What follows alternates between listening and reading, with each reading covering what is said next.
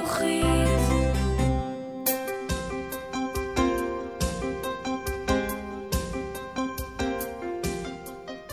איפה היית ב48?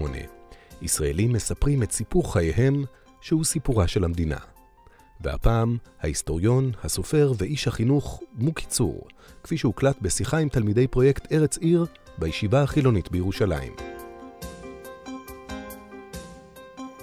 אני נולדתי בירושלים, אני שייך למיעוט במדינת ישראל שהולך ונמוג.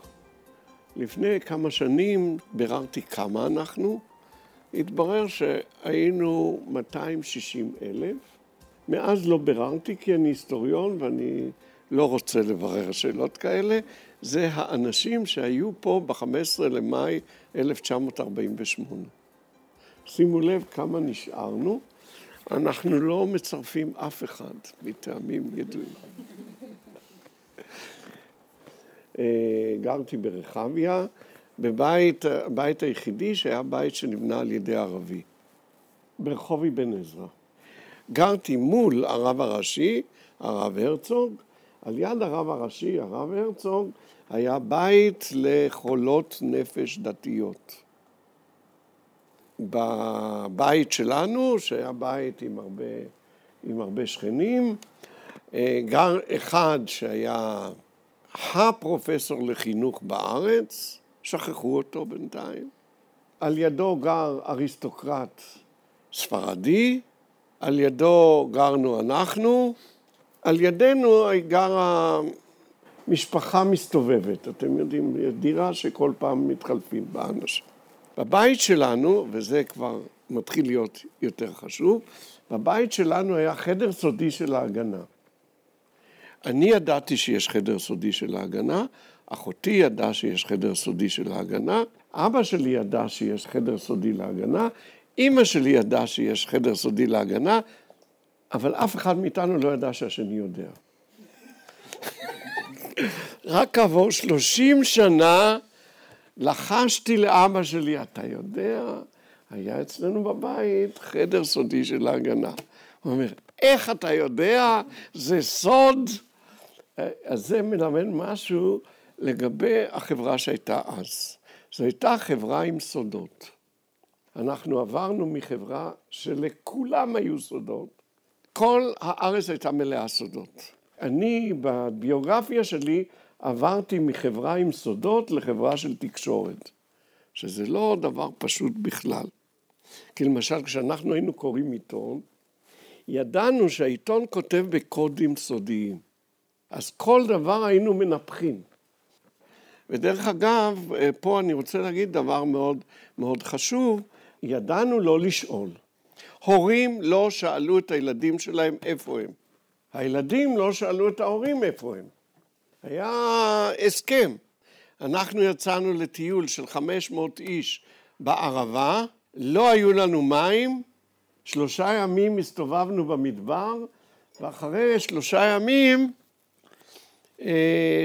שניזונו משימורים של מיץ אפונה, אחרי 50 שנה היינו בקיבוץ יוטבתה, שנוסד על ידי בני המחזור שלי, כל אלה שהשתתפו בטיול, נסענו במכונית במסלול של הטיול עם מסעית של מי עדן מאחורינו, וכשהגענו מישהו שאל, תגידו, מה ההורים לא התערבו? לא פיתרו את מרכז הטיול? הוא היה יושב בבית סוהר. אז מישהו אמר, כן, אנחנו, כשהגענו לאילת, אמרו, לא מספרים להורים. אז 500 איש, אף אחד לא סיפר להורים. אתם מבינים, זה דיאלוג אחר, שדרך אגב יש לו מחירים מאוד קשים. אבל יש גם מחירים מאוד קשים לזה שאני כל רגע מצלצל להורים. כי אנחנו ידענו שההורים לא יודעים, וההורים ידעו שהם לא יודעים, ועכשיו כולם חושבים שהם יודעים, וזה לא נכון. אז התחלתי בקטע הזה, וכשהגיע 29 לנובמבר 1947, אני הייתי בן 9, ובבית היה מתח מאוד גדול.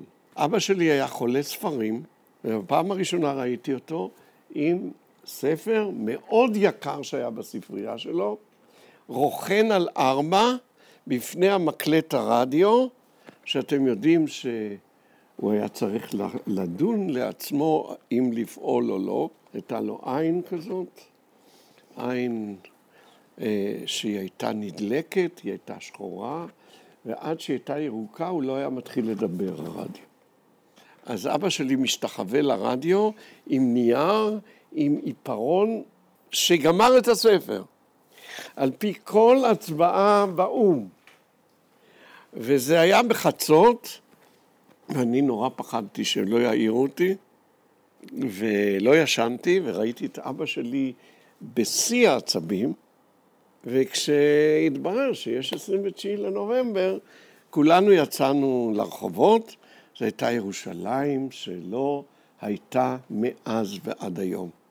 כולם התחבקו, כולם התנשקו, לא משנה, חרדים וזה, הכל התפרע.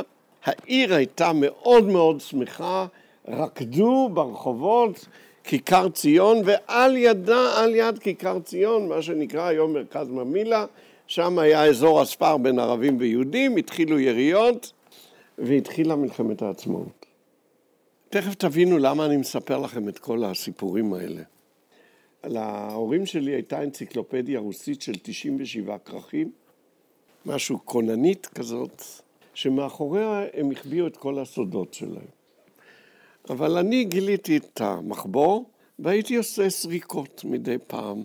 מה ההורים שלי מחביאים? למשל, גיליתי שאמא שלי מעשנת, והייתה לה קופסה של סיגריות טורקיות, היא הייתה מעשנת סיגריה בשבוע, ואני גיליתי את זה, והייתי מאוד גאה שאני גיליתי, ואז גיליתי מכתב ממשה שרתוק, משה שרת, שכותב לאבא שלי, כשתקום מדינת היהודים, אתה תהיה השגריר הראשון של ישראל בדרום אמריקה.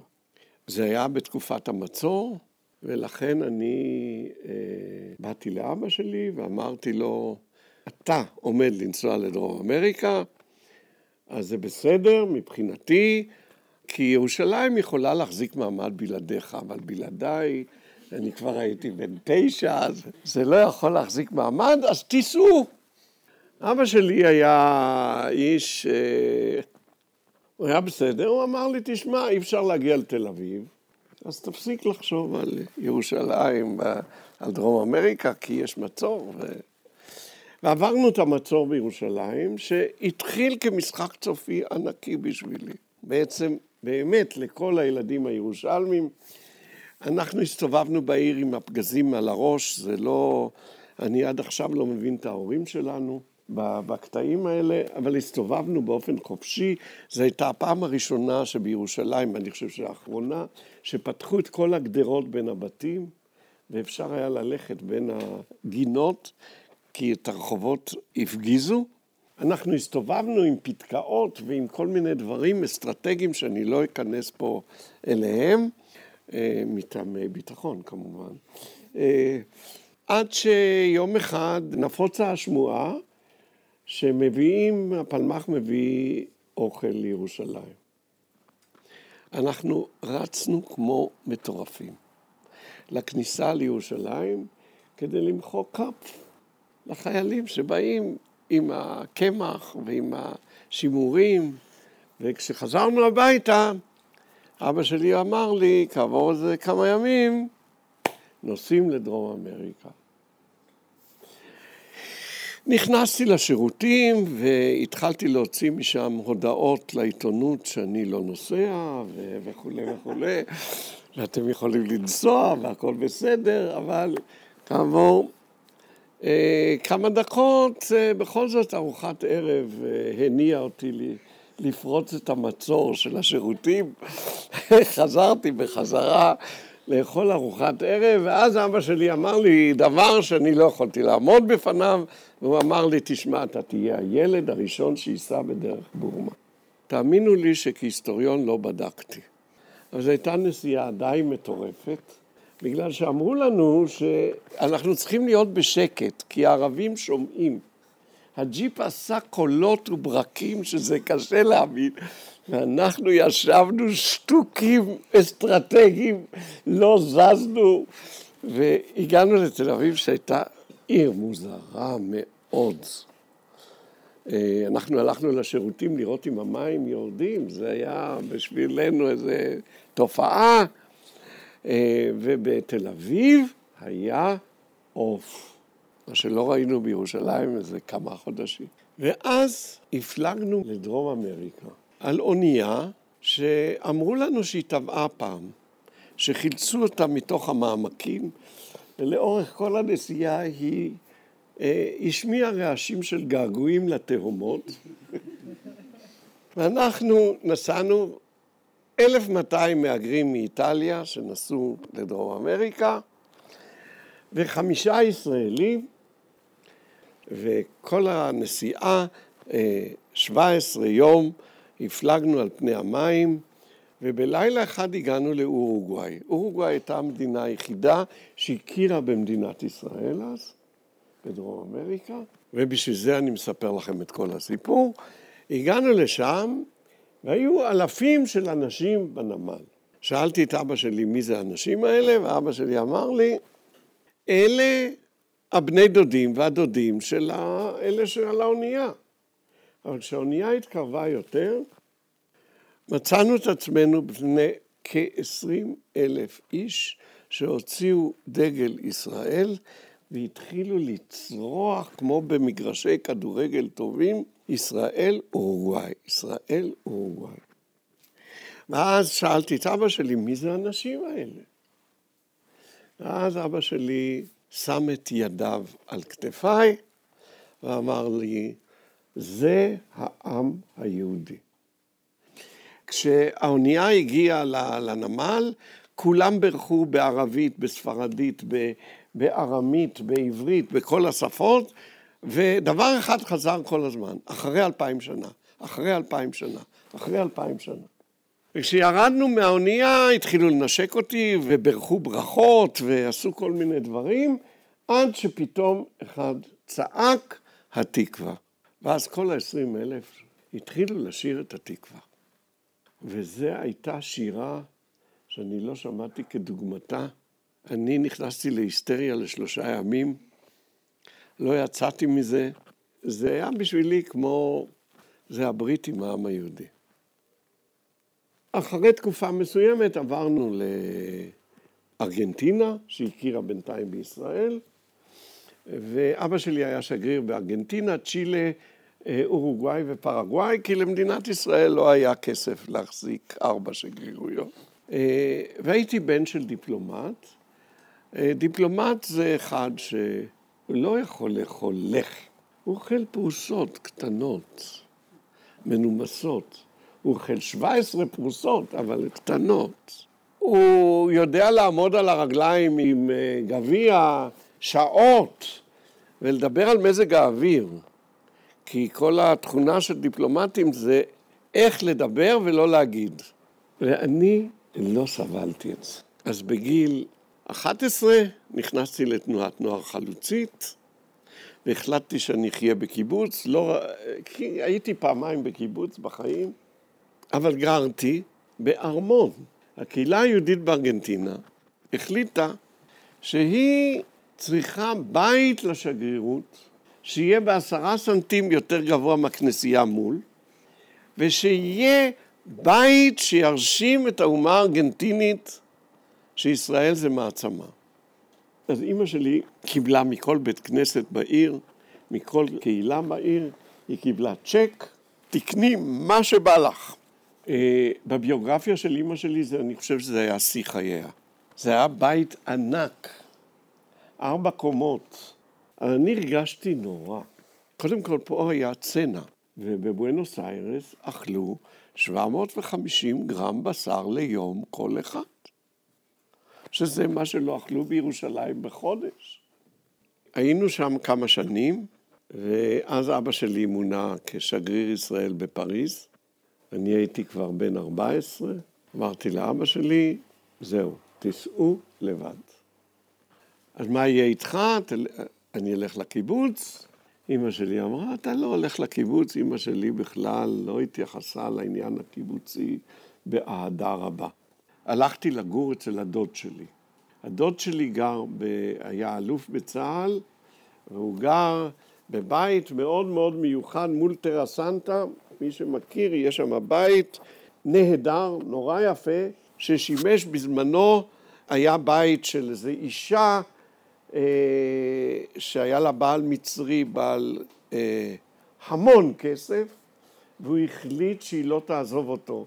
אז הוא בנה לה בית, שלימים הוא פשט את הרגל והיא עזבה אותו, אבל הבית הזה הפך להיות, ב-36, הפך להיות הבית של קיסר אתיופיה. אז הבית הזה חולק בין 4 משפחות. אנחנו גרנו בחלק של הבמה של הכיסא המלכות. גרנו שם שנה בערך, אחר כך הדוד שלי מונה כשגריר ישראל ברוסיה הסובייטית, ואז הייתה לי בעיה. ההורים רצו שאני ניסע לפריז, ואני רציתי לנסוע לקיבוץ, וההורים לא הסכימו, אז הקמנו קומונה בירושלים של בני הדיפלומטים, וגרנו שם עד שסיימתי את הבית ספר התיכון, ומאז הגעתי לקיבוץ. אז הגעתי לקיבוץ בשנת 1956, אני מעין-גב, ועכשיו אני אגיד לכם בטלגרמה, היינו קבוצה מאוד גדולה של 75 איש, הגענו לקיבוץ במשבר נורא. הקיבוץ שלי התפלג, חצי מהחברים עזבו לגינוסר, הקיבוץ נשאר נכה, היינו קיבוץ ממש על הגבול. הם כבר היו ישישים, בני 40 ומשהו, קראנו להם מתיישים. אנחנו היינו בני 18, ואמרנו בחיים אנחנו לא ניכנס לקיבוץ, גם זקן וגם עצוב. ואז התחילו לארגן את מבצע סיני, 1956. 4 ידעו על המבצע, אחד מהם היה אבא שלי, כי הוא היה שגריר ישראל בפריז. ואז אבא שלי בא לבקר אותי, והחברים בקיבוץ טבעו שהוא יבוא לספר, לפני המבצע, מה קורה, ואבא שלי הודיע שיש בעיות קשות עם ירדן, כי אסור היה לו לגלות.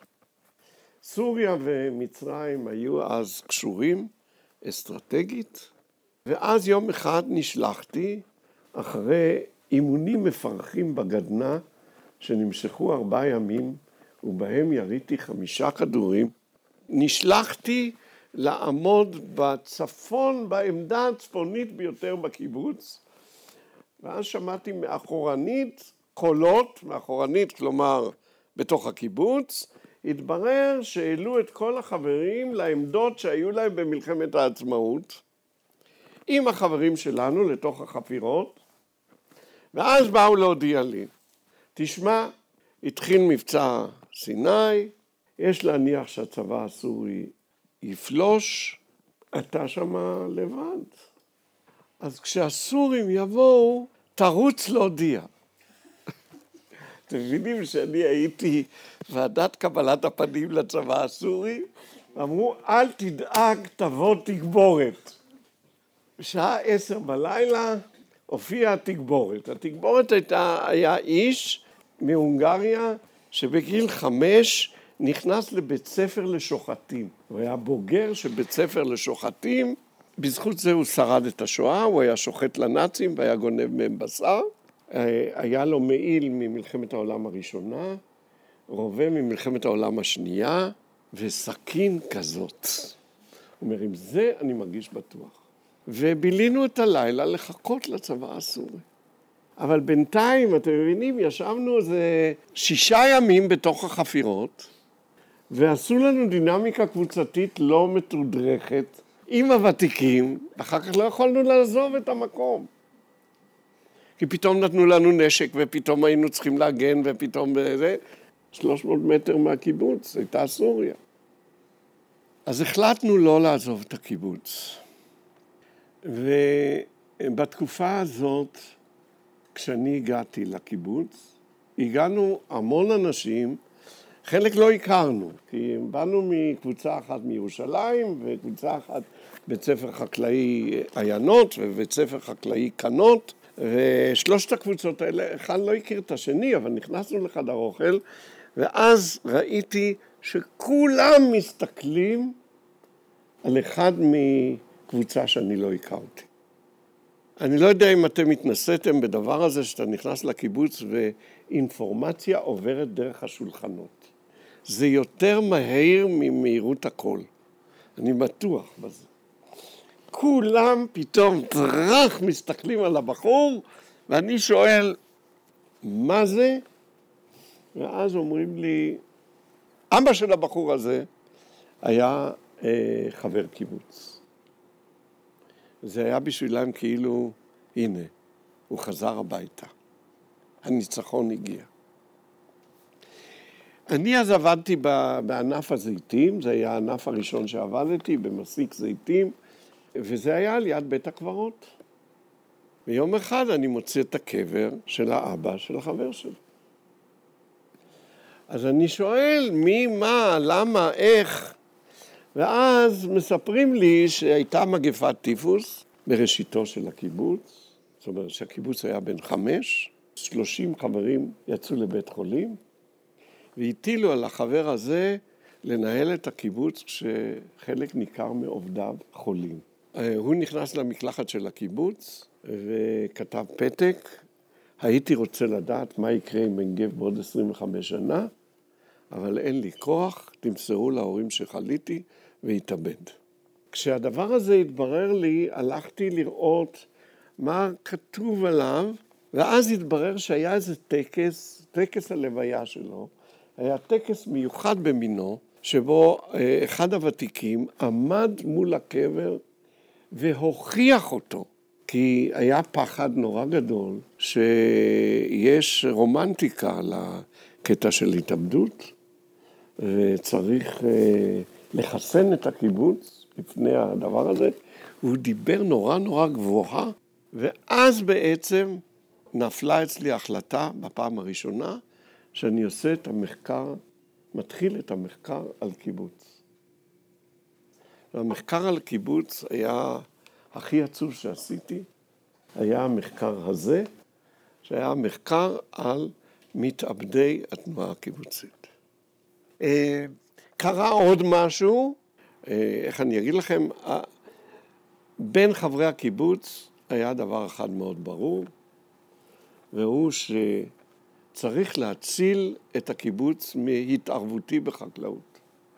היכולת החקלאית שלי היא כזאת, שמוטב שאני אלך לעשות דברים אחרים. אצלנו בגרעין היה בחור שביקש לצאת ללימודים, היה צריך לאשר את זה, הקיבוץ היה צריך לאשר את זה. הוותיקים אמרו, חבר'ה, מי שהולך לאוניברסיטה לא חוזר. אבל אנחנו היינו רוב, והצבענו שהוא ילך ללמוד. ואז ניגשתי אליו ואמרתי לו, תשמע, אתה מוכרח לחזור, כי אם אתה לא תחזור, אף אחד מאיתנו לא יצא. הוא לא חזר וכולנו יצאנו. הלכתי ללמוד פילוסופיה, ופילוסופיה יהודית וקבלה. החברים התייחסו בספקות מסוימים לגבי לימודי הקבלה שלי. מילא פילוסופיה עוד איכשהו, אבל מה תעשה עם זה בקיבוץ? זה לא היה כל כך ברור, אבל אתם צריכים לדעת דבר אחד, שנשלחתי ללמוד בשביל ללמד. אבל הגעתי למסקנה שאני לא יכול להיות מורה. למה? היה לי נורא קשה לתת שיעורים. אני לא יכולתי לשאת את העובדה שמישהו סובל בגללי אחרי המפגש עוד. ואני זוכר שישבו מולי זוג של תלמידים, והם כתבו מכתבי אהבה אחד לשני בשיעור, ואני חשבתי לעצמי, מה אני מפריע להם? זה פשוט הייתה הפרעה מיותרת, הדבר הזה, ולכן באתי לקיבוץ ואמרתי, חבר'ה, אני לא עומד להיות מורה, אז תחליטו מה לעשות עם הלימודים שלי. והקיבוץ, מטעמים חקלאיים, החליט שאני אמשיך. המשכתי, ואז מישהו מהחברים הוותיקים נפטר מאוד צעיר. אני הוצאתי לו חוברת זיכרון, וראיינתי את החברים, והתברר שיש פה סיפור ענק של כל החברים הצעירים האלה, שעזבו את הבית ומה שקרה להם, ואיך זה קרה להם, ואיך הם בנו את הקיבוץ הזה. הייתי ממש באקסטזה עם הסיפור הזה, והוצאתי חוברת, הבאתי למורה שלי לפילוסופיה יהודית, שאני לא אגיד לכם מי הוא, תכף תבינו למה. ואמרתי לה, תשמע, אני נותן לך מתנה, אני נותן לך מתנה את החוברת הזאת. זה החיים של החברים. הוא נעמד בפרוזדור באוניברסיטה, נהיה אדום, הווריד שלו קפץ, והוא צעק עליי. מה אתה מבזבז את הזמן שלך?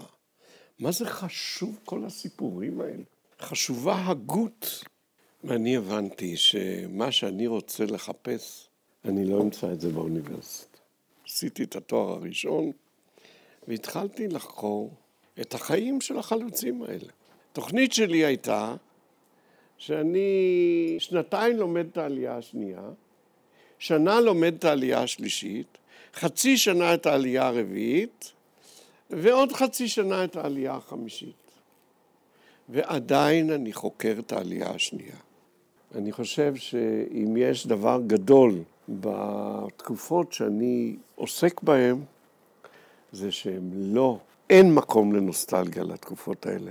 כמו שאמר לי את זה אחד מאנשי העלייה השנייה, הוא אמר לי, אם הריבונו של עולם היה רוצה ליצור את הגיהינום מחדש, שיבוא אלינו, אל אנשי העלייה השנייה, אנחנו נספר לו איך עושים את זה. כלומר, נורא חשוב להבין שיצירות גם אנושיות, אי אפשר להתגעגע אליהן בבחינת הכל טוב. אני לא אוהב נוסטלגיה. אני חושב שנוסטלגיה היא בדרך כלל שקר. היא גם מנמיכה את הסיפור עצמו. כמו שלאה גולדברג הייתה אומרת, כל יצירה ספרותית יש מאחוריה שריפה גדולה. ונוסטלגיה לא אוהבת שריפות. אני חושב שאני אסיים במה שקרה בין הפרופסור שלא גיליתי את שמו. לפני בערך 2 יצא הספר שלי, וביד בן צבי עשו ערב לכבוד הספר. והפרופסור שלי, היו המון אנשים, ואני אמרתי לעצמי, אם עכשיו אני לא גומר את החשבון איתו, אני לא אגמור את החשבון איתו לעולם. ואז אמרתי, תשמעו, פה בקהל יושב הפרופסור שלי, אחד מהוגי הדעות הצברים, הראשון בארץ, וכתב המון ספרים בהגות יהודית, ואני יכול להגיד לכם שהספר הכי חשוב שכתב הוגי הדעות, הוא הספר שהוא כתב על אמא שלו. ובזה אמרתי שהסיפור האנושי הוא הגורלי. הוא בא אליי אחרי זה, אשתו ציירת, אז היא אמרה לי, הבנתי. והוא אמר לי, אתה שייך לעולם שלא קיים יותר. אז אתם תסיקו את המסקנות. חברים,